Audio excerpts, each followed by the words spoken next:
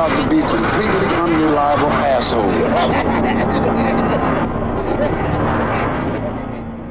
Timothy.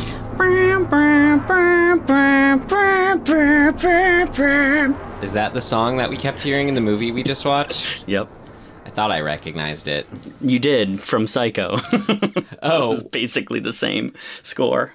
Well, he got what he wanted, I guess. Hell yeah. Hello, everyone. Welcome to episode 51 of Dismembering Horror, the podcast show where myself, Ryan McDuffie, And myself, Tim Aslin. we dismember a horror film every Thursday. And what does that mean, to dismember a horror film? Well, we watch it, we talk about what worked, what did not work, and anything else we found interesting or noteworthy. Yup. And what else are we doing on this show, Tim? Tangents. Well, I like to think what I was getting at is that we're also on a personal and group hunt for horror. Yeah, scary. Yes. And mission accomplished. Yeah, we found some good ones. So far, we've been... What would you say our success rate is, by and large? I feel like 1 in 10. Of like that are like amazing, Yeah. right? Yeah. Maybe 1 in 12. Okay. Something like that, Yeah. you know. But pretty good. I mean, I don't know. That's kind of, we thought horror was an achievable genre to tackle. Well, and I would also say that I'd almost say the same rate for like unwatchable. Yeah. You know what I mean? So there's a big chunk in the middle that's like, we were like, yeah, that was cool, but you know, has stuff that could be better, but it wasn't unwatchable. I wonder if that's unique to horror. Is it the most filled with the most mediocre quality films? You know, That's a good question. Because Maybe. I mean, clearly a lot of what I'd deem mediocre is what most of them are. But it's all great because it's horror. That's Yeah. what we're doing here. Regardless of horror, what we're Yeah. doing here is because no matter how good or bad it is, that subjectively that we may think, it's fun to talk. I mean, it's fun to see portrayal of what you aren't supposed to be looking at, quote unquote. What are the choices they made for the kills? All Yeah. that good stuff. What are the themes that percolate up, whether they knew it or not? I think they, you know, in this one, he knew. Right. And in this one is Sisters, a Brian De Palma film, Yeah. which you had just recommended a Brian De Palma film. Isn't that to funny? us. And then I pulled it. Yeah. How freaky is that? We've had A couple similar of, yeah. incidences on the show. Well, yeah. Was it this? I forgot to look. Was this his, like, this wasn't his first feature, right? He had done a couple before that. Yeah, but I think this This was was the one that kind of broke him out. Yeah, this right? was the first one with even though it was still super low budget, it was the first one like with a budget is Yeah. what I gathered from a Yeah. ancillary listen That glance seemed like at some what of I the- was catching in my extensive research.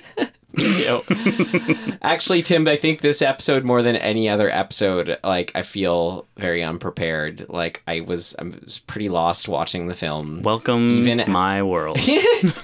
Even after reading the Wikipedia and reviews and everything, I still just feel a little I at think a I distance. know part of why that is. Okay. Well, let's watch the trailer so then we can get into it. Cool. All right. So from 72 2-3. but then also 73, I think 72 initial Yeah. release. Anyway, whatever. Sisters. Sisters. They were once one in body, and perhaps one in mind. Danielle and Dominique. One loving, one hating, one innocent, the other...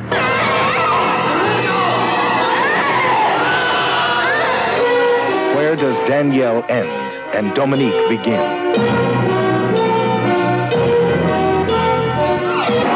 Remember,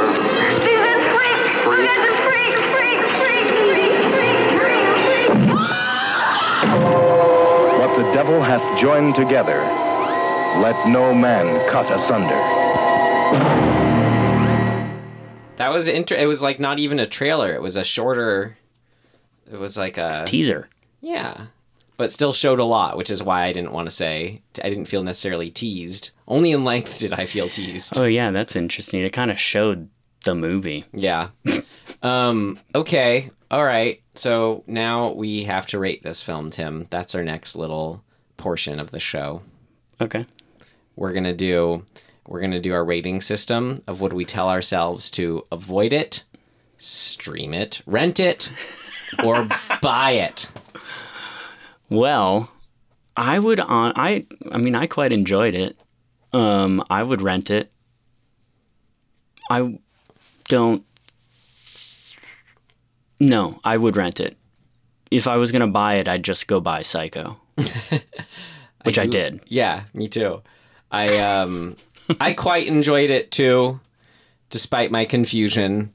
It's a very solid, good, hearty rent for me, and it's I can't say it's as far as, I've given things rents with the possibility of buy. I don't see it quite there. Like with sort of, I don't know, whatever, like Qui-Gon was maybe one. I don't know. There's other ones we've watched where like I felt a lure or an intrigue or an attraction or a mystique that wasn't quite there for me on this viewing, but it was still like, yeah, watching it. Like, yeah, I feel like this movie has a lot of, it's like, it's an enthusiastic, like, attempt at a movie. Mm-hmm. And you can kind of feel... What's more the way that has a bad connotation? No, I don't. I don't mean it in a bad connotation. It feels like De Palma was really excited to make this movie. That's what I mean. Yeah, like he was like, "Fuck yeah, I'm gonna do my Hitchcock." Yeah, well, he loved. Okay, so it was cool. I watched the 2018 interview with this was the star more than Margot Kidder, Jennifer Salt. Yeah, I know. She was saying. That she was like really close friends with De Palma and they were all friends together and kind of living all together in New York or whatever. And it sounded like he would get very enthused about, well, he was huge Hitchcock fan, as that's how he was known of in their school or whatever. But he would get enthused by just the idea itself. Like he didn't sound like he was crazy actually about like being in production on filmmaking. Oh, that's interesting. Like he just kind of was doing it because he became obsessed with the idea. And then it sounded like with a lot of his films, he thought each one would be his last almost because he didn't have more ideas. But then as soon as he'd finish one, another one came. That's cool. Sorry, that was to something you were saying, but I just kind of his enthusiasm. Yeah, I get that. I feel like that's sort of the vibe I got from the whole thing. Yeah, and it's and she also described it as just at that level, which if you're like, us here, budding filmmakers, where it was very much not a family affair, but a friendly affair that felt like a family affair kind of thing. Yeah, I get all that. Very much just having fun together. Right. Friends helping each other out. With a budget, though, for a first time, so. That makes a big difference. Yeah. Great. Okay, cool. We both rent it. Yeah. And... This is where you gotta help me, Tim. The summary. I'll do it. You ready? Here we go. Yes. Okay. Summary. Staten Island, 1972. Okay. I guess important for modern audiences. Yeah. In the age of the game show, Dominique. No shit, I fucked up already. Wait, it's Danielle. Danielle is the main, right? So Danielle is an actress, model. Trying to make her way in that career in New York, and she books a job on a TV show, like a game show, and through that she meets one of the contestants, sort of guy on it, and they go on a date, and they go back to her Staten Island apartment, and there's some caginess and some weirdness because she's got an ex-husband who's lurking around, and she mentions a sister. I'm not sure she calls her a twin yet, but it ends up being a twin sister, and it goes pretty well for that dude. Like they hook up. He sleeps over. He gets up. It's her birthday. He's on their excited. Couch bed. Yeah, on the couch bed. He's excited to sort of keep the dream alive and go get her a cake now that he's found out. It's her sister's birthday. Her sister's birthday. Yeah. So now we know they're twins. And upon coming back, After knocking some, he also went to buy pills. He knocked some Yeah. pills of hers down the drain by accident, so yeah, he was sent to buy and she those. has a bit of a freak out about not having the pills, and then a stomach ache, and she passes out. Oh, before I was gonna say Yeah. she has a bit of a freak out. And so when he comes back, he thinks she's asleep in the bed, and he presents the cake, and it turns out it's her twin sister who lashes out and stabs him multiple times and kills him. And this was all somewhat witnessed by a neighbor who is a reporter. But what you mean is it's who we are supposed to think is the twin sister? Yeah. I mean, it. Because wasn't it the twist far at as- one point that it is only one Yes. living person who's That's which correct. one they That are is the big indistinguishable. twist. Which I Correct. felt like I kind of was my presumption going into Me it too. for some reason. Yeah, I don't think it was. It was not mind blowing. It wasn't like, oh, Yeah. she's a dude or something. You know, it wasn't the Right. crying game. Yeah. Or it wasn't like Basket Case, which I watched recently. No. So yeah, I mean, I think it was telegraphed a little bit, sure. Yeah. And maybe that's because we've watched a million movies and we know that kind of thing is coming. Yeah, when you hear them arguing and you don't see them, it's Right, like right. It's either they're freaky deaky or it's the same person. Yeah. And so the actual story is kind of less about Danielle and Dominique, the quote unquote twins, and more about the reporter who witnesses the murder. So I guess that's kind of Psycho-esque too, is the protagonist handoff. Yeah. But it's got a lot of that rear window feel to it of like, oh, she saw a thing and then gets involved. Oh, She shouldn't be directly the involved, looking you know, all into the that. window. Looking into the window. But the rest of the story is really a sort of a. It's not even really a whodunit so much as a like, how do we prove the truth? Mm-hmm. And the cops don't want the reporter involved, but she's like, fuck it, I'm gonna get involved. And We're only swimming upstream. These cops do not like her. yeah, well, because she wrote a bunch of articles that were, you know, not Not flattering. not flattering, yeah, but probably true. Yep. So, and then through a series of, you know, her detectiving around and, you know, various little sort of plot jump to one thing to the next things, she ends up being captured in the insane asylum on Staten Island. An experimental insane asylum where everyone is allowed to roam free within the confines of the right. house. And it's run by, we find out, surprise, the husband of Danielle, who is a doctor there. Yeah. What's his name? I don't know. George or Bob or something like that, isn't it? William. Philip. Emil. Emil. Oh, yeah, Emil. I was going to say like Dieter or something. Yeah. He's just the dorkiest dude ever with the thickest glasses. All right. I won't save this for things of note, but Roger Ebert described Emil's character as there's this mysterious stranger, Bill Finley, who looks like an extraterrestrial crossed with a Cold War spy. That's pretty good. Yeah. Whenever you'd come on screen, Tim, you were just like, this guy. This fucking guy. Yeah. Look at that face and that mustache and that bruise on William his forehead. Finley, yeah. Okay, that's what happens in the movie. Yeah, that's sort of what happens. And then I think, like you said, the twist isn't really that it's like, okay. Yeah. But it's more about things getting all weird, trippy dippy at the end because you have is now our protagonist, Jennifer Salt, as Grace Collier, the detective, the freelance journalist. No, she's not freelance. She's just a journalist. Yeah. Investigative reporter. Yeah.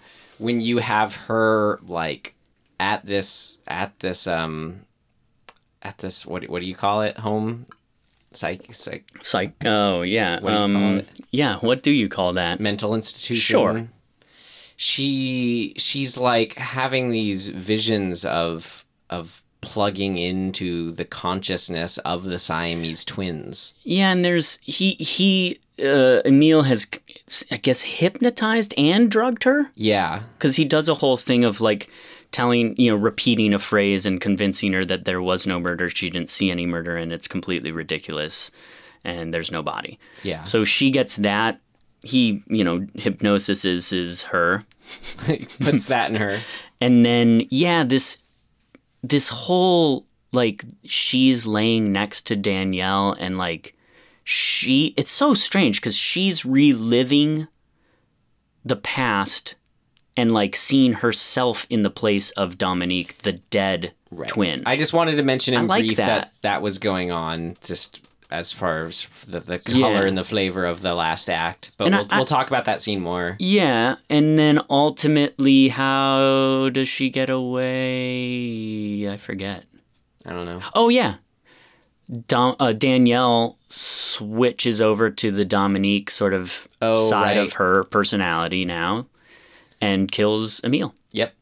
Gets out of there. Okay, so my only clarifying question, even though I probably thought I had more, were we to assume at the time that her not taking the pills because they were knocked down the drain?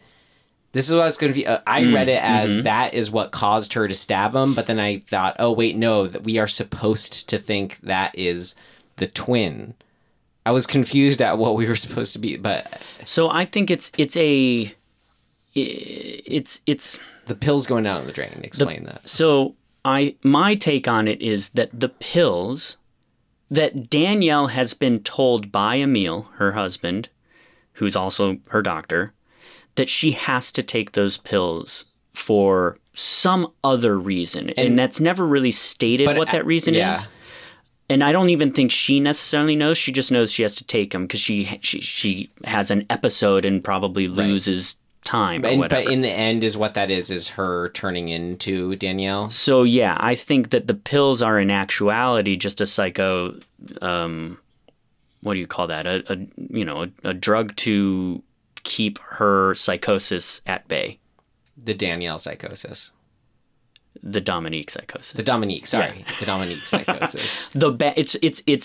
It's some sort of anti-psychosis medication. Got it.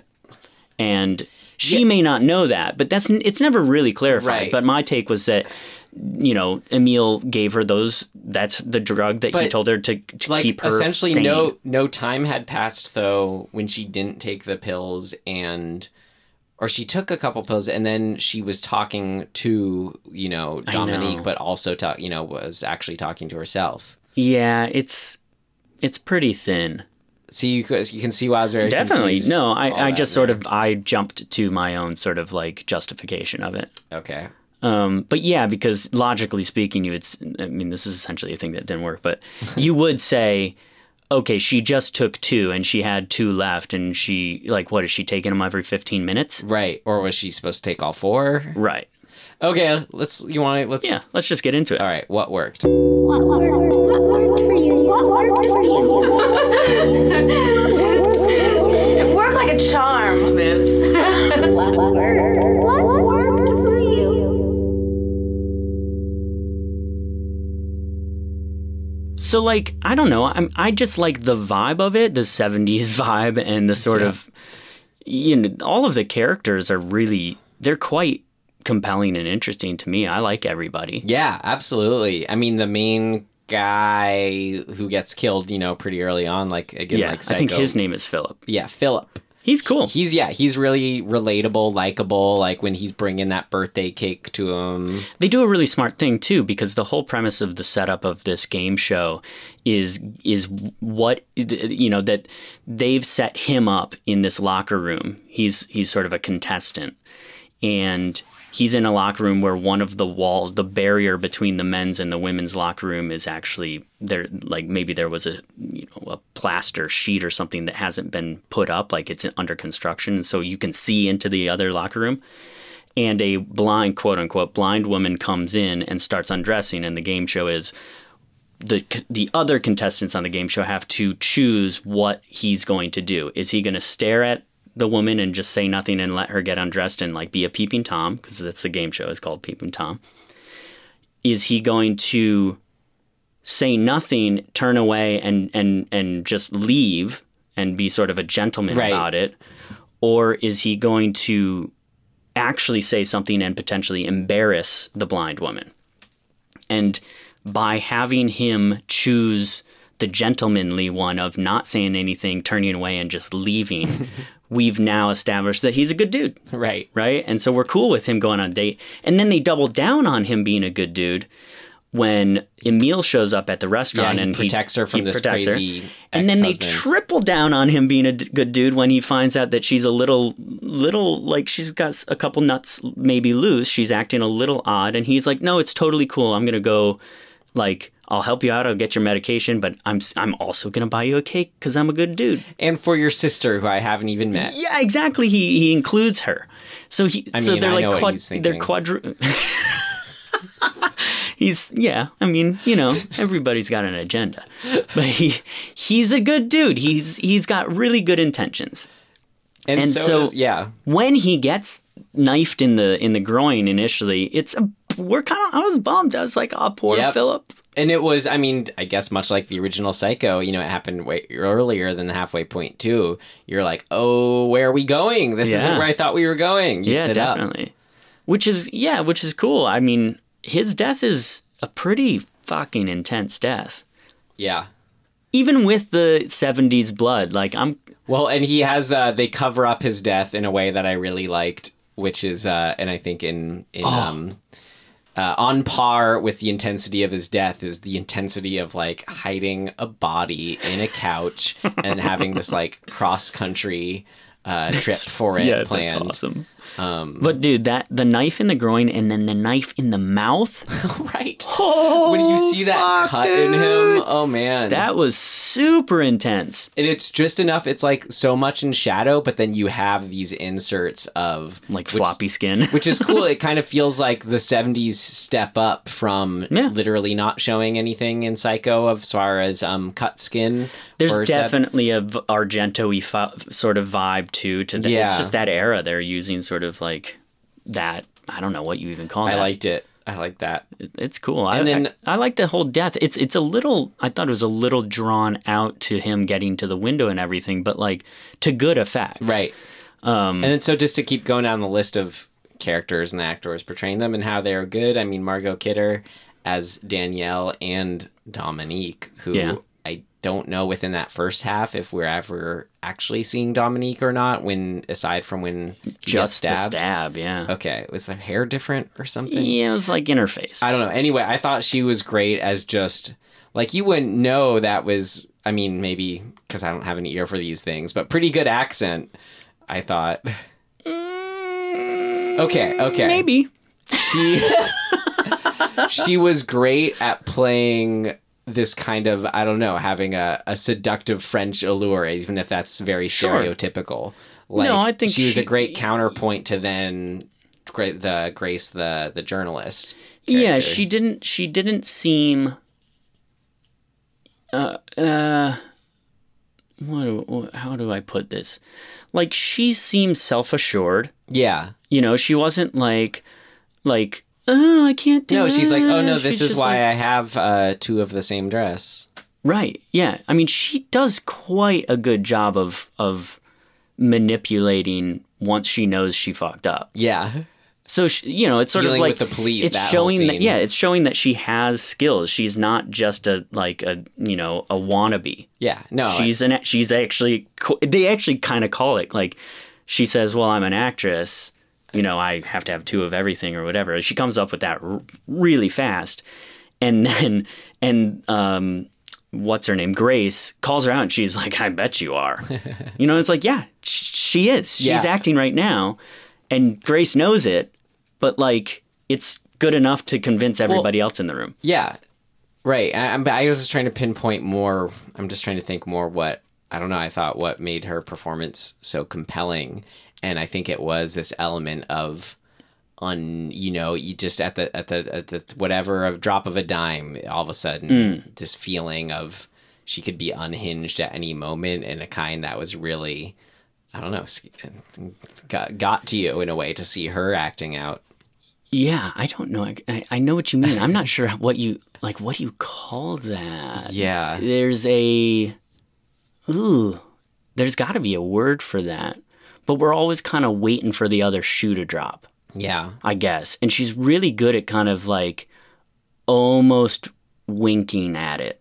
here's, I don't know, maybe from, even if like when we're first meeting her and even when he finds out like she's a little whatever, like she still seems almost kind of too good to be true, I feel like, is how the movie's trying to present her to us. Well, it's, yeah. I think it's because we're being given these kind of open-ended questions of like, from Philip's point of view, if you met a girl that you were into... You mean Lyles? No. Oh, yeah, Philip, sorry. Yeah, so the Lyles, first guy. Sorry. Philip. So from his point of view, you know, he meets this girl and he's like, you know, she's cool and we were on the show together and she basically asked him if she could join him for dinner. And he's like, fuck, sweet. Yeah. Like, this attractive woman wants to have dinner with me. That, hell yeah. And then they hit it off and that's all going well. But there's all these it's just red flag central. Yeah. Her ex-husband, like, tries to drag her out of a restaurant. Like, that's a huge red flag. Like, she's got stuff going on. Right. You know what I mean? And he sort of stands up for her, and that's great. But, like, I think a lot of people would see that red flag and kind of go, I'm gonna step out of the room slowly. I think I connected with him, and then this is why I'm trying to articulate like how I'm then viewing her, but where I'm always one to give people the benefit of the doubt. Like, that's the only reason why, you know, that red flag didn't cause further action on his part. I totally agree. I think even this, I think everybody has experienced essentially this kind of setup. You meet somebody, you're excited to like somebody, and despite some red flags, you want to give them the benefit of the doubt, and the next thing you know, you're getting your balls stabbed. Is that why you only have one ball left, Tim? But I mean, everybody's had that experience to some degree, men or women. It doesn't matter. Like, we've all overlooked a couple red flags in the name of like, maybe this will be cool. So you meant so to speak, yeah. Yeah, metaphorically. Okay. So, you know, I think that the universal sort of relatability of that opening is great, but it still leaves us with these open-ended questions of like, well, wait, is there a sister? And then, so once we finish that death, that whole, I don't even remember like how far into the movie do you think we are? A half hour? Yeah. Probably about that. The whole rest of the movie is a new movie. Yeah. But it's smart. I think this is a cool setup because all of those things are putting us in this frame of mind that essentially Philip was in, you know, and then we have to sort of deal with the consequences of that, which are essentially all these questions we now have. That's when we meet Grace, and she's tasked with answering all those questions. Like, she wants to answer the questions for us, the audience. And I Grace. think that's cool. Now on to Grace. Yeah. I love Grace. Yeah, me too. Like, from the get-go, she's just, we're with her when we see the murder, so it's already, we're on her side. Yeah. And she's no bullshit. She's just like, fuck all this. I'm going to figure it out. Yeah. I love that. Relatable, I think, with her and her mother, relationship with her mother. Man, that scene, I remember thinking, it was starting to get long, and I was like, what are we doing? But it comes right around. Like, it works, because I don't know. Which scene? The car scene of her mom just chattering away. Mm-hmm. And it got to a point where Grace has basically said nothing. She's just looking out the window. And I was like, oh my God, how long is this going to go on for? Which is right, because that's essentially what Grace is feeling. Yeah. And we just get it's just enough nice little sort of character building in that one scene of like, her mom's overbearing. Nobody seems to respect the fact that she has a career as a journalist. God, I know. You know, like that. These cops, like we're just so on her side when she is having to do all the work. Everything from her mom's point of view is about finding a man. Mm-hmm. It's just like, oh, fucking kill me. And even the cops is like, don't ruffle any feathers. She's 25, like, by the way. Right. That really like threw me. You gotta find a man. You're 25. You're getting old. You're gonna be an old maid. It's like, Jesus Christ. I don't even remember being 25. I mean, I was probably drunk, so whatever. Maybe you were solving murders. Which I was ignoring red flags is what I was doing. Right. Getting knives held up to your testicles, apparently. Pretty much. I mean, yeah, what else to say about her? I don't know. It's I guess nothing much. But... She's forward thinking, she's forward moving, she's no bullshit, she's empowered, she's all of these they're really good characteristics. Seeing in a film that, was early 70s just felt especially like, oh, cool. Yeah.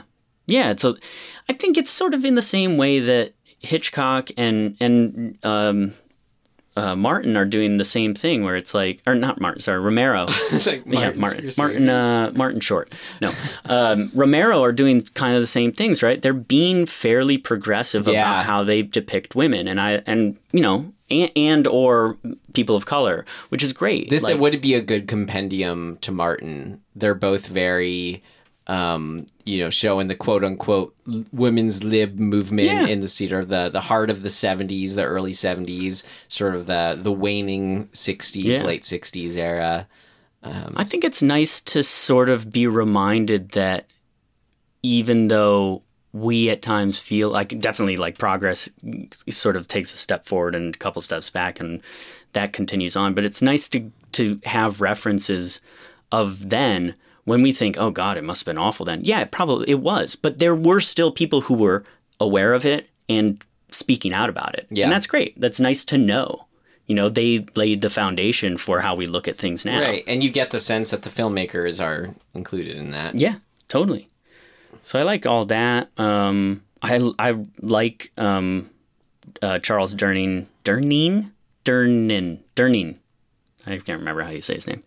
The private eye guy? I just like their little back and forth. They have a fun rapport. I almost wish he was in it more. Yeah, he was in it just a little. Yeah, he was kind of an in-between how much he was in it. Yeah, it's because they couldn't afford him for more than a day. Oh, yeah, you were saying he's a known actor. Yeah, I mean, he probably was like, yeah, I'll do this, but you got me for Saturday. Yeah, it's gotta do. Shoot out Charles. So... I loved. Well, we got to talk about this. Let's go back to the murderer scene. Sure. The first one? Yes. Yeah. The split screen. Okay. Tim just. I think Tim wants to talk about that in the other section. I liked it, Tim. So we're going to talk about it. Glad you did. And what worked for me.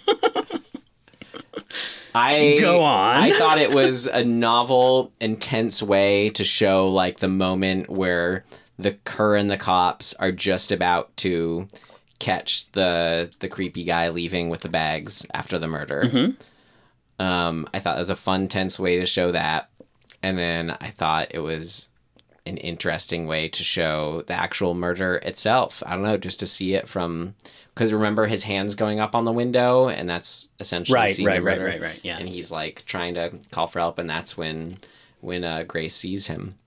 And is seeing the murder. That was done from that 2-shot perspective. Mm-hmm. I don't know. I don't have any real big thesis for why it's a good thing. Which I feel like I normally do. I was just oh, cool.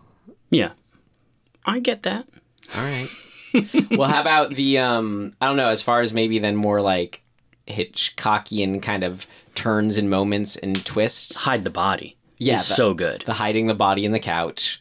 I think my favorite in that whole thing, though, coming and looking for it. But my favorite in the whole thing was toward the end of that sequence when there's what we consider a bit of evidence on the birthday cake as far as the names that are on it. That's, she does have a sister. And then she drops it right in front of the cops and it's completely ruined and they can't see it. I loved that moment. Yeah, that's fun. I really like the cleanup and sort of the missing the one spot of blood thing, although it didn't really come around. No, they should have showed them missing it, which they kind of did. Well, and there was ultimately it doesn't they don't get caught because of it. Right. We're talking about there's a spot of blood on the back of the couch. Right. It's the only thing they miss after. And Charles Durning's character walks right by it. Yeah. And so my presumption was when he came out, and he had stolen the file with all of the info about the twins, that he was going to be and also I think it might have even been in the script because he makes the conclusion. He's the body's in the couch. He's like, it's in the couch. Yeah. But his justification in the movie script, what we hear is he's I tried to lift it and it's way too heavy. Yeah. That's not a good enough. Like, he could have been like, there's blood on the back of the couch, therefore I That's true. looked under the cushion and there's more, you know what I mean? There like, was just something it kind didn't of quite connect. It just made him feel smart and like a good True. private investigator, just to sort of pick up on that detail of the weight of it. Yeah. But you're right, it's a trundle bed, so it could just be heavy. Yeah, those things are fucking heavy. Yeah. I once had one of, I had one in New York City, and I don't know how we got it up to the third floor of this walk up on 42nd Street, but we did. And when I moved out of there, I had to get it out by myself. And I ended up unscrewing the metal component of the bed from the frame of the couch. But I had to carry that metal frame, which is, you know, it's like lots of hinges and it's Yeah. heavy and awkward and whatever. I had to try and carry it down the stairs. And the whole thing ended up closing on my hand. Oh. And like, I still have this like weird gnarly scar on kind of the back of my, I don't know, it's sort of my wrist, I guess. Just from that. And that was like 15 years ago. So, yeah, I've had experience. And then I just left it on the curb. So 'cause you that's like what you this do. private eye, you know, you just have a lived a world of experience. We know all about trundle beds. Yeah. He knew that even for a trundle bed, it was too heavy. Yeah, so that, you know, that whole sequence is very, it's directly pulled from Rear Window Yeah. of him like sneaking in and then them showing up. Them and kind not of knowing. making hand gestures to each Yeah. other. Oh, look in there. Oh, I got it. And the solve of that, we never really see. Yeah. he He's just like, kind don't of- worry, I convinced them it was cool that I was in there. Right. His window washer ploy seemed to I work thought he was going to fine. have to jump out of the window or Yeah. something. Right. But he just Budget. opened the window to show her some files that he didn't even know what they were. Yeah. Just to say, look what I got. Yeah, but so I guess this is all to sort of say the sequence and the pacing and the sort of intrigue of those scenes all works, even regardless of the sort of a little bit of lack of logic or like ultimate threads. clarity. Yeah, the threads are a little like, Yeah. it still feels good because it's got that kind of Hitchcockian pacing. Yeah. Where it's like, oh shit, that's going to happen and we know and we're going to watch it and we're like, you know, probably going to get out of there, but maybe not. All right. Anything else before we get to the mental institution? God, what happens? She gets that. Oh, so she goes to the Time Life building and talks to the guy there. Mm-hmm. That actor I like. He was I forget. He was the dude in Tron. He's awesome. The old man in Tron. I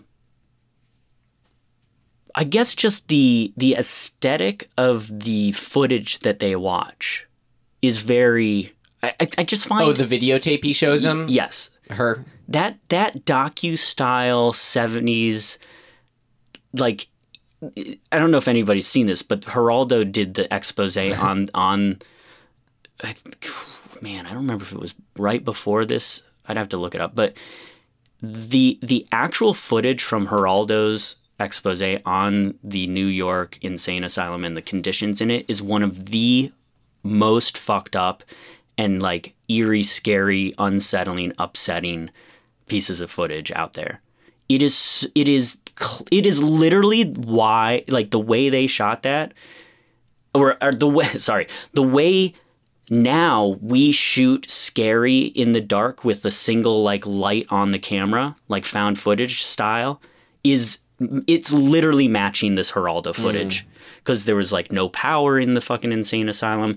It's just kids and people with whatever. So you're saying affliction. the video in this movie was like that? It has that same feel, yeah. And it's that shit's always kind of eerie and creepy, like asylums in general, the kind of Right. Yeah, and what the video you're talking about is, just to clarify, is there was the story, the sort of mini documentary Right. expose that this other reporter had done on the Siamese twins. Yeah. And that was neat. That did work for me, like learning about their history, seeing like the two Margot Kidders, you know, joined at the hip, literally.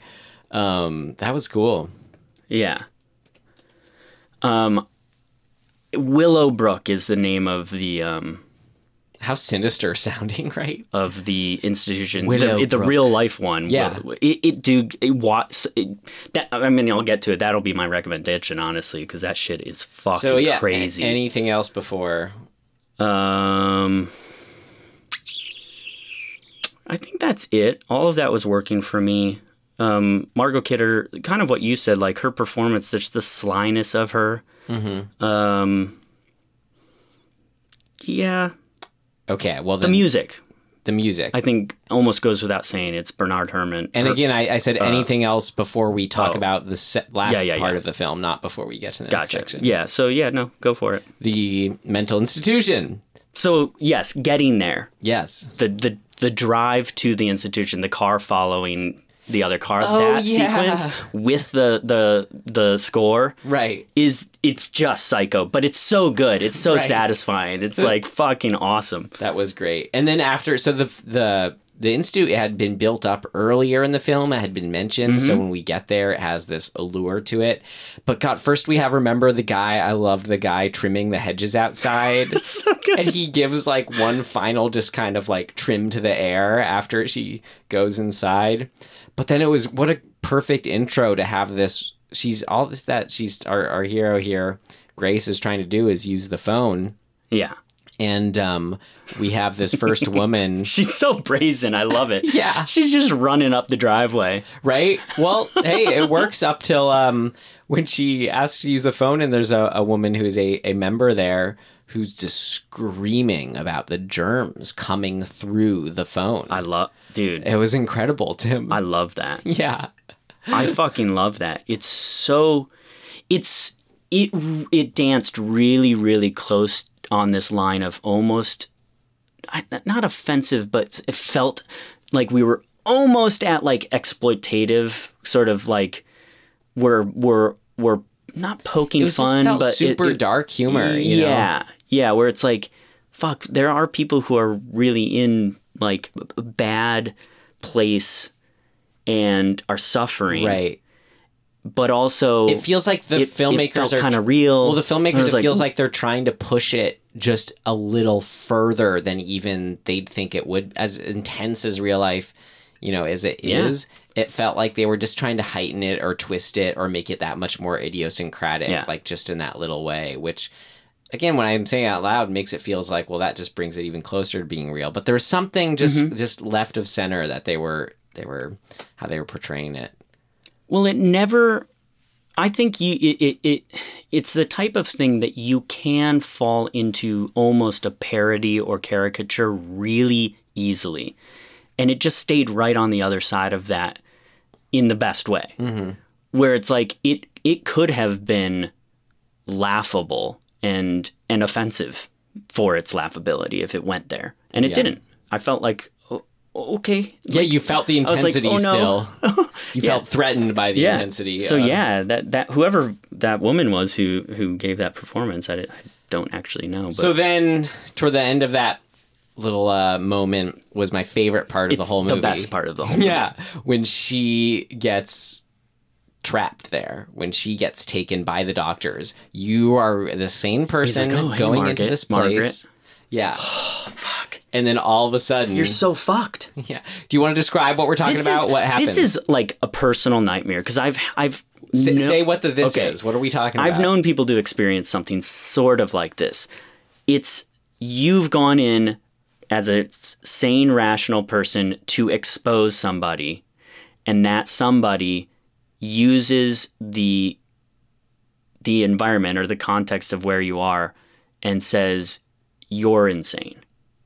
And because of the fact that you are there in the insane, like in this location, and the person who's saying that is an authority figure, all of the underlings will buy his bullshit over yours. And nothing you say makes you seem not crazy. Yep. That is so scary to me. Me too.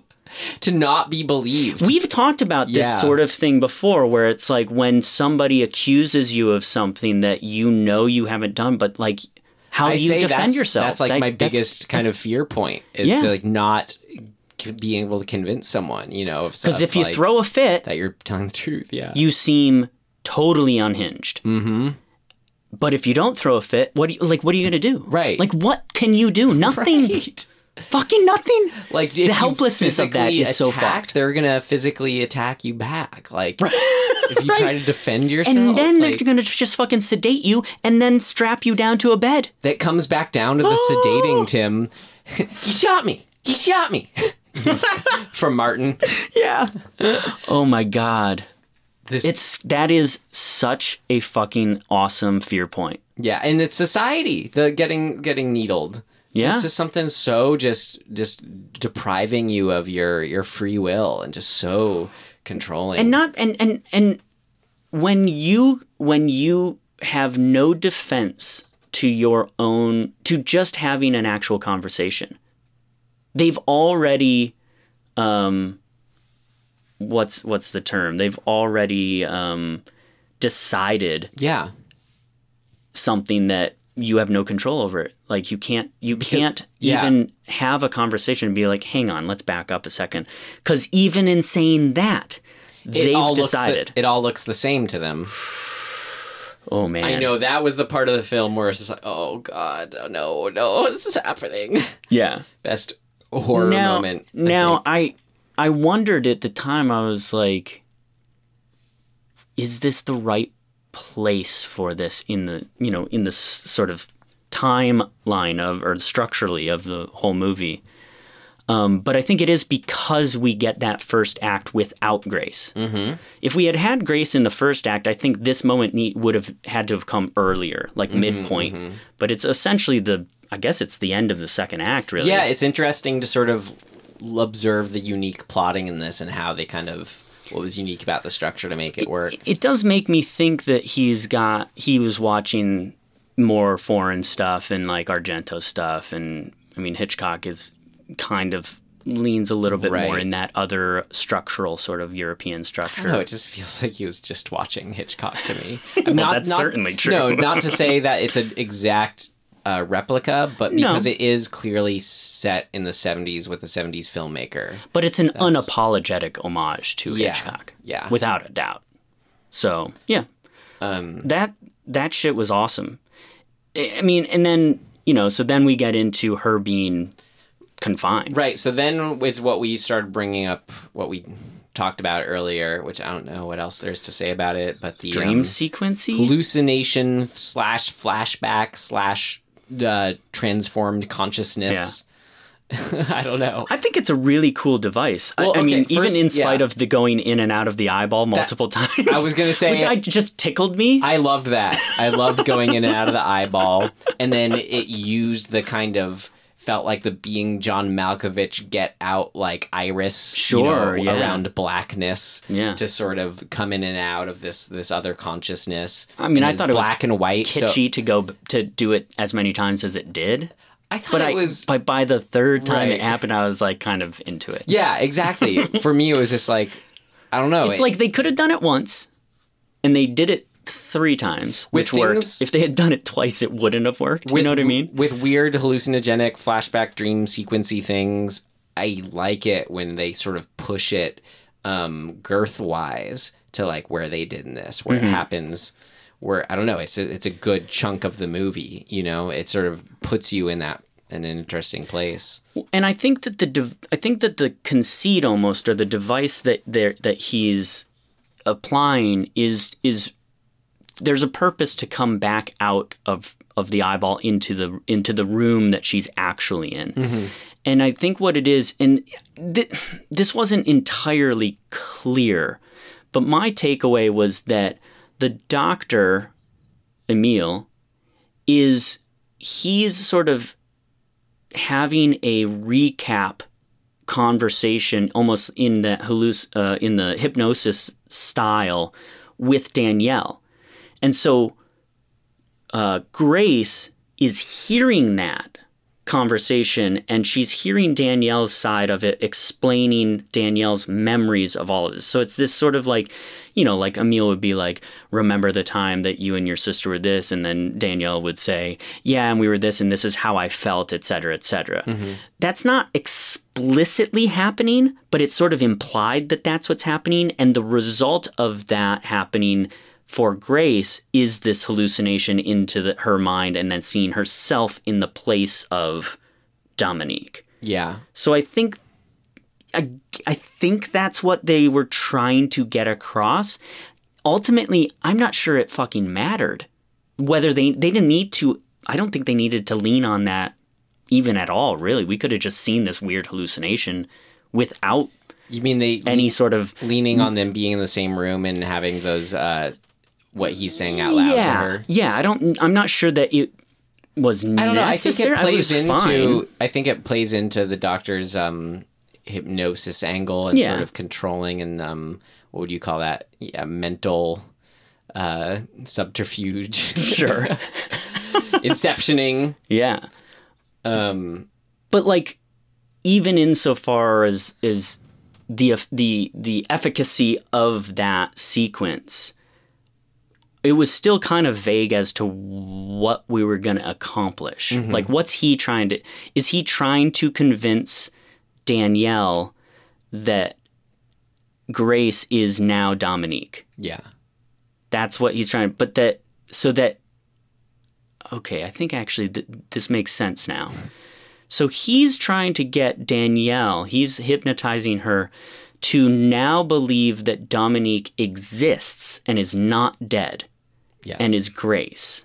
So that Danielle can shed herself from the Dominique personality that is always pushing to get out. Because was it the ending as far as Danielle Dominique's point of view? It was that Danielle now... Yeah, it's Danielle thinking that Dominique is dead.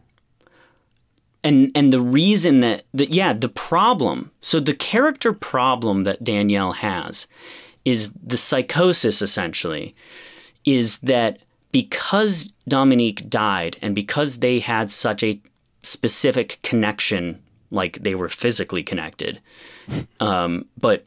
through that, they were mentally connected, that Danielle could not deal with the death of her sister. Mm-hmm. She couldn't cope with that. And so she split her mind and created the Danielle personality to cope with the death. Right. Or the denial of the death. And so the doctor is trying to detach the Dominique personality from her mind by putting it or making Danielle believe that it's now in this other person. Right. After and literally not even in it, but that Dominique exists now, and so Danielle no longer needs to have the split personality. Yes. That makes sense. And he's the same one who literally took a hatchet to them. That scene is awesome too. I just wanted to touch on the flashback scenes, how they looked and felt themselves. It was like these black and white. We're supposed to assume it's maybe early 60s, 50s kind of thing. So it has this, or even if it's not that, it 5 years. But it feels like a Frankenstein movie or something. That's almost. true. Yeah, like it does has kinda. almost this imaginary quality to it, while at the same time, oh no, this is probably how it would look. But I don't know, something about it felt like a little like horror movie within a horror movie to me. Definitely. Yeah. I just think that whole dream sequences are amazing. Mm-hmm. And I think it's oh shit, what's the famous dream sequence? It might be Marnie. There's a little touch of Marnie in this. Marnie is sort of like, I don't remember it that well, but it's the one with Sean Connery and Tippi Hedren, and she... I haven't seen it. It's weird. It's cool. Actually, that's a good one to watch too for everybody. If you haven't seen Marnie, go watch it. But she's got some mental sort of psychosis stuff going on, and she gets kind of swindled into marrying Sean Connery by Sean Connery. It's this sort of double whatever you call that, double crossy type thing. But it might not be Marnie, but it doesn't matter. Yeah. There's an amazing dream sequence in one of Hitchcock's movies, and I'm not sure which one. That's even more. It's like Dali worked on it, like Salvador Dali, and so this didn't go there, but like it still has that weird, dreamy, ethereal, like what the fuck, super and like wide angle lenses. Yeah, and like the cast of people that are in the the surgical observation room are really fucking cool and weird and just creepy as fuck. All of that I love. And then attached to that is just Grace's, well, then to the actual ending, or if that's the climax. Yeah. Well, then there's 2 little scenes after that. So then we have where Grace, we're like thinking, oh, great, we got Grace back to normal. The mom's there. But no, she still has been affected by the hypnosis. She's just repeating when they're trying to ask her. She knows about the murder. There was no body because there was no murder, which is exactly what the doctor programmed her to think and say. So, God, just to... That's... Well, you know what I love about that is that Grace is so deeply hypnotized that she doesn't understand what the issue is. Mm-hmm. I mean, that's the scary thing about it. It feels like it's beyond just, oh, when you hear this noise, you're going to squawk like a chicken. It's like you're concerning this whole large thing. We're completely changing your reality and, regarding it. It's just so deep and sinister. And I don't know, it gets into that stuff of that very human fear of not knowing what's real or not kind of thing, and how you never really can, no matter what, in the end, because we're brains in a jar. Dude, it's good. Mm-hmm. So I think this is all kind of to wrap a bow around this. The thing that works the best for me in this movie is really kind of the story trajectory and ideas, because there's like little things here and there, and like like we said, some of the threads don't seem quite like they're connecting or whatever, but like the broader story is so fucking good. Yeah. So good job, Brian. Great. Now let's see what did not work. It's not ready yet. Seems to work okay. No, something important's missing. What did not work?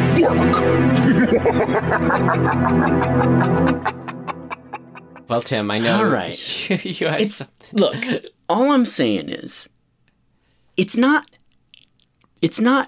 serving. Okay, I'll ask you. Do you feel like the split screen is actually serving the movie in that scene? Right, and there now, maybe that's what I said I was having trouble actually articulating, beyond just, oh, I just liked it, And I think that's totally valid to just like it. But, no, that's what I mean when I say I feel like I could find a way to say that, yes, it actually helped it. Okay. But I'm trying to think of what that is. Why didn't it? Why wasn't it adding anything? I find it distracting partially, but also I just think it's no better than just cutting back and forth. I think when the murder itself is happening and it's the shot of him outside and inside, I tend to agree with you more. But when it's around the corners thing? When it's rounding the corners in the apartment, there's something unique to showing at the same time where, just like what a long take, because long takes do allow you something that cutting takes away. So I think to sort of sustain the suspense and a sense of place, that one did add something. There you go. I get it. I think from a taste point of view, what I don't like about it is that I like feeling like I'm in a real place, and it breaks that right up front. Like, it's just like, just it's kidding. It's too much like you're in a movie. Yeah. I think it's too much of a kind of kitschy device. Yeah. It's like, remember, well, you may not, Ang Lee's Hulk. Nope. Actually, like... Didn't they have comic book panels? Yes, and it is horrible. But it's like, I've seen, De Palma is sort of famous for using the he does that in Carrie. It's cool. The split screen, both foreground and background are in focus. The split diopter. Yeah, that thing. Whatever you call it. Diopter? Something like that, right? And I don't like that either. I always am like, like, that's not how things look in real life. Yeah, but no, I don't know. I know. It's like too much for me. If you ratcheted it back just a little bit, I'd be fine with it. But he pushes it to this almost what would you call it? It's like it's too almost avant-garde. Would it have to be like it's more that sort of whatever amount of experimentalness or just realistic, whatever is the thing that takes you out of it? Does that just need to be imbued from the get-go in the sort of blood of the film that much more? Because yes. It needs to be Scott Pilgrim, is there exactly. every step of the way. And I think, and also because it's used those 2 times in the same act and then never again. Mm-hmm. Like if it had opened, well, I mean, the opening's so weird, but like I'm just trying to think like, yeah, you are showing each main character in their own screen somehow, and then they intersect. Then we're kind of ready for that. Then that's the reality of the movie. Then maybe you can accept it later that much more because it did come out of nowhere. Yeah, I also am a little like prone to just not liking devices that don't have sort of like almost a story connection to them. They're just it's just an arbitrary device. Mm-hmm. It's like, oh, this will be cool. And there's a limit to my acceptance of that kind of thing. Like, you can kind of get away with it to certain degrees, but for me, ultimately, a lot of time, I'm like, I'm thinking about it a little more, and even when I said, what I did like about it for when it's him when he's at the window, and then the split screen cuts in, and she's seeing the hand against the window from the outside, You're with this man when he's dying, so to cut away from him, you do lose a little impact of just sort of the stress of the moment of trying to call for help. Yeah, in a way. So I don't know, but and then we need the information of she is seeing it though at the same time. We need to also be with her. So I don't know. I think it's pretty cool. I wish it was more kind of just you do see it more nowadays. I don't know.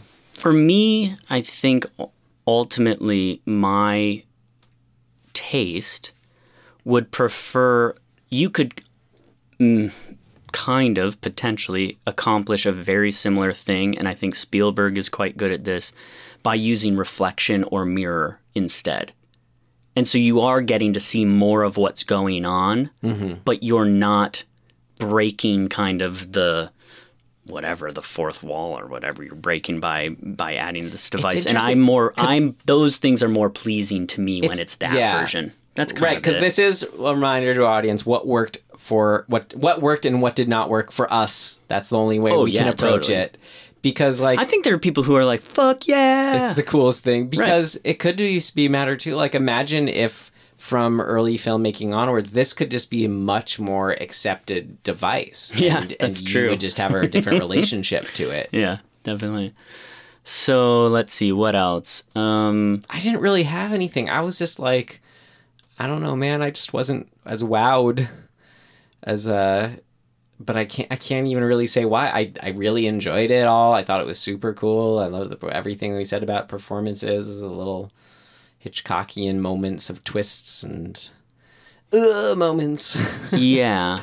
But I don't know. I just don't feel like I need to buy it. I don't really feel like need to recommend it. Even though this film was recommended to me by a friend. Yeah. Which I'm glad I've seen it now. I've really wanted to see it. I'm glad I did. Oh, yeah. I think that it's a very fine line for me, the line of homage to like derivativeness. Like, and obviously he wasn't like secret about, it's not some secret that he's paying homage to Hitchcock. It's very out front. So it's fine. But kind of like I said about not wanting to buy it, like I did buy Psycho because Psycho is amazing, and I won't buy this because it's not Psycho, but it's trying to be Psycho. And so for me, are you a there's fan of his later films, or just De Palma? Yeah, or is this just too close to it? Because maybe. I don't know. I'm not sure how I feel about De Palma overall. I think he's for me, it's like every other De Palma movie I watch, I'm like, oh shit, no wait, he is good. He's his own filmmaker. Like, that's just all I meant. Yeah. Like, I get this one maybe especially kind of close, wearing all that on its sleeve, the Psycho connection, the Hitchcock connection. But it's still like really much its own movie. Like this is maybe more thing of note, but it feels like there's like Cronenberg in there too, and that sort of Canadian offbeat 70s like borderline sci-fi psychokinetic stuff going on. Yeah. It's got enough other just sort of like flavors in it that it doesn't feel, oh no, why I'm just going to watch Psycho instead of this. They're very different to me yet at the same time. Yeah. I don't know what it is exactly. I felt a little manipulated by Margot Kidder not really being the main character. Yeah. But not in a good way. Exactly. Where I was like, wait, is she going to have this accent the whole time? Yeah. Like, what are we doing? So that was the other thing I was going to say, because I made Margot a face Kidder's accent? when you brought it up that you thought it was okay. Again, not an authority. I could see, again, I'm too trustworthy, Tim. It took me so long as she was talking until they finally said she was French. I was like, ooh, okay, that's You just do French? your Pepe Le Pew impression. That's I'm right. going to say, oh, you're from Paris. Yeah, I just thought it was inconsistent, and I don't ultimately care. But there was a moment of me being like, what is this? Like, what is she doing? Do you have anything else hard for what did not work, or? No. All right, let's do things of note. Okay. Things of note! This should be interesting. Okay, like I just said, Cronenberg connection. What? So this, I'm not asking it in like the story sense, but what was the deal with the opening scene being like them meeting at a game show and like in the world of this game show? Like, how does that connect to the story idea for you? How like, oh no, you haven't seen it. I was gonna say The Brood, but like, I'm going to lend it to you, and you're going to see... If you're wondering what that clapping is... I'm trying to catch this fucking fruit fly that's flying in front of my face. I got him. Ha-ha! See, like that would be this completely disparate to the rest of the movie we're about to have tonight. We're like, what does he do? They're like recording a podcast, but it has nothing to do with podcasts or sort of people listening to things or swatting bugs. But it's like... Then you try to attach their conversation to the greater meaning of it all, but you can't really. But that's Cronenberg. You can, but this felt like you're setting wise and just sort of being thrown into the middle of it. I think that's what I mean, Cronenberg-y. But this was just like, what? Yeah, like is it commentary somehow? And if it is, on what? About like, what does it have to do with Siamese twins or psychotherapy or hypnosis? About spying on blind women in a game show? I mean, it felt very satirical. Sure, yeah, and I like that. I mean, it sort of felt similar to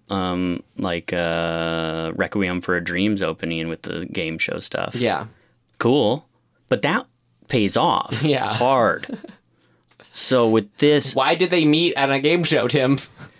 So. Is it just to establish that she's an actress? That she's actually an actress, and they were just like, well, what would she be acting in? And they came up with that. And like, how can she meet somebody that she doesn't know? How do we trust? I mean, it does work. Like, we trust him because he went with the option of not oogling her. It may just be that they were like, we need a good way to introduce these characters and get some good, solid, like, character defining things accomplished quickly. Yeah. And if that's the case, it's pretty effective. But I mean, usually it's like you keep picking settings and just things until you're like, oh, this makes sense for the movie. They got him the knives. Right? Yeah, it technically answers all these questions. I know, but it's super random. Yeah. Anyway. So I think it is just random. I think they just landed on this thing and they're like, oh shit. I don't know, this makes me want to hear the commentary or do some digging. And then so the ending too of the detective guy on the phone pole, the private investigator on the phone pole looking at the couch. Just something about that moment too just felt a little... That seemed very... Like, why? Where's the rest of that movie? Yeah. Again, also, I'm mentioning this. Why didn't he just go up to it? Right. And open it up? That's what's confusing. So I'm not, this sounds like this, we still may be in our next section, what did not work, but no, this is more. It didn't not work. It left me going, I just I talked about the whole thing was like, this feels like the movie where I was most unprepared and didn't get something. Maybe that's specifically the purpose of the beginning and ending of this film, Tim, is to get you feel a little off kilter. Canada. Yep. That's the point. Canada. So I did watch Jennifer Salt, who's, the actual main character, it feels like, Grace. She did a recent interview in 2018. Oh, because she was on American Horror Story? No, it was that's October 2018 is when the Criterion edition of this film was released. So she did an interview for it. Things I learned. Since they were a low budget shoot, they were non-union and they were picketed by Teamsters in Staten Island when they were filming. I bet and they were. And she said it was very scary for a while, but then they went away. The woman who played her mother was her real mother. Wow. And she said that was like them riffing on their actual relationship. Surprise, surprise. That's her mother giving her, hounding on her for not being married. And then even to the extent of like, oh, are you still on your diet pills, like on amphetamines or whatever, she said that was all. And probably thought of her life. acting career as just a side hobby, and when's she going to have a real career? Right. So cathartic, I hope a bit that she's, a part of this film. Either that or just a wedge. Just fucking just jamming that wedge between them even further.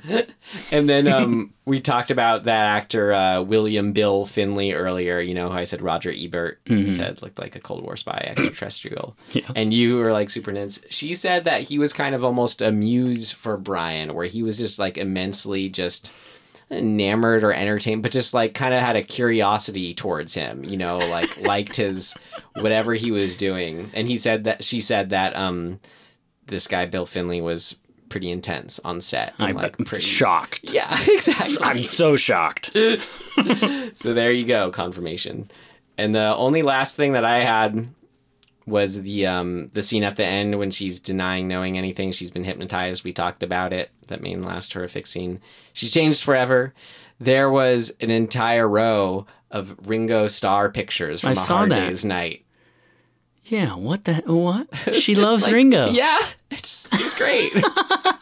And like pretty clearly in there too. But it was just kind of funny to see that in such a serious end scene. I don't know.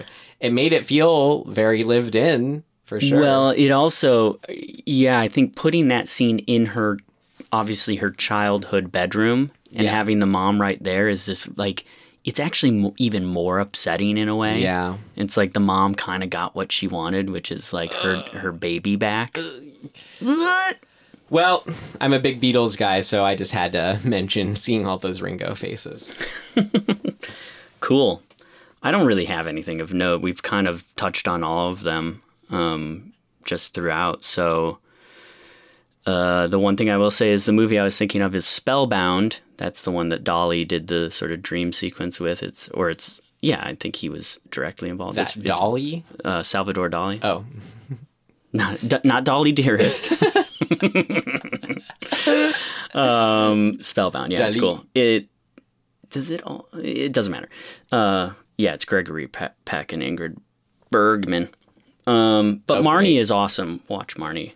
And the other thing I was going to say is that Geraldo expose thing happened in 1962. So who knows how much that played a role in the sort of development or execution of this, since it's essentially the same year. Mm-hmm. / maybe after this was filmed. So Great. Should we put a bow on this film then? Yeah. All right. So next we move on to our recommendations. Okay, so I have a real one, but definitely see Marnie and definitely watch that Geraldo thing because that thing is pushing fucking your luck here, good. Tim. You're recommending a lot of things. But Yeah, you can well- only recommend one thing. Okay, my real one is season 2 of The Sinner. I mean, season 1 of The Sinner. The show The Sinner is so fucking good. Never heard of it. Bro, it is so good. It's so good. What is it? It's a USA show, USA Network show. All right, Coach. That's right. No, it's on Netflix now, season 1 and 2. So season 2 just came out on Netflix. But season 1 is amazing. Bill Pullman is like the main guy. Okay. It's so fucked up. He's a detective. It's awesome. It's super fucked up. I don't want to say anything else. Cool. Watch it if you haven't, because it's fucking great. All right. Mine is, I think there's room for this film. People go on the great year of 1999 for film. You haven't heard that? The Matrix. It's like, yeah, no, you've never heard that talked about though? There's like a book written on it now. It's like always been a thing these last 10 years, people talking about. I don't know. No, There's lots of great films in there. I believe it. Okay. Well, there's Fight one. Club. Yeah, exactly. You can. So now the one that I haven't heard. I was in college. Oh, right. The prequels of Star Wars started then too. That was horrible. I'd say that one. But the one that I think I haven't seen get a lot of acclaim that I think is due for some new appreciation is Man on the Moon, about Andy Kaufman starring Jim Carrey. I think it was pretty easy to write off as just another biopic in the slew of biopics. But it takes on there's an extra Kaufman-esque level going on there in some regard, where there is an awareness of it being a biopic. Do you mean a Charlie Kaufman or an Andy Kaufman? Andy Kaufman. What, did I say Charlie? No, but it does, in a weird way, it has a Charlie Kaufman-esque kind of thing going on too. Well, yeah, similar, That's a similar strange Kaufmans coincidence. in that sense. Yeah. But it's, I don't know. And it's seeing Andy Kaufman and Jim Carrey does a great job, but getting to sort of feel like you're being privy to these moments of people learning about him or people discovering him for the first time, and Andy's shticks working on people for the first time. There's just something that strikes a chord with me where it's just my favorite thing, Tim, like to see, I don't know, people having to push up against whatever it was that represents them, a kind of like nonsense that's not nonsense. It's very sincere. It's sort of just, he's all about getting a reaction no matter what it is, and was sort of the first one to kind of do that in ways that are very near and dear to me. So I don't know, it's something that in recent years I've just sort of started watching yearly. So if it's been a while, and it's there, it's easy to watch, maybe give it a watch. Man on the Moon. Sweet. Yeah. Directed by Milos Forman too, so Milos. Reliable director there. Yeah. All right. Well, let's pull from My turn. this their hat. Whoop.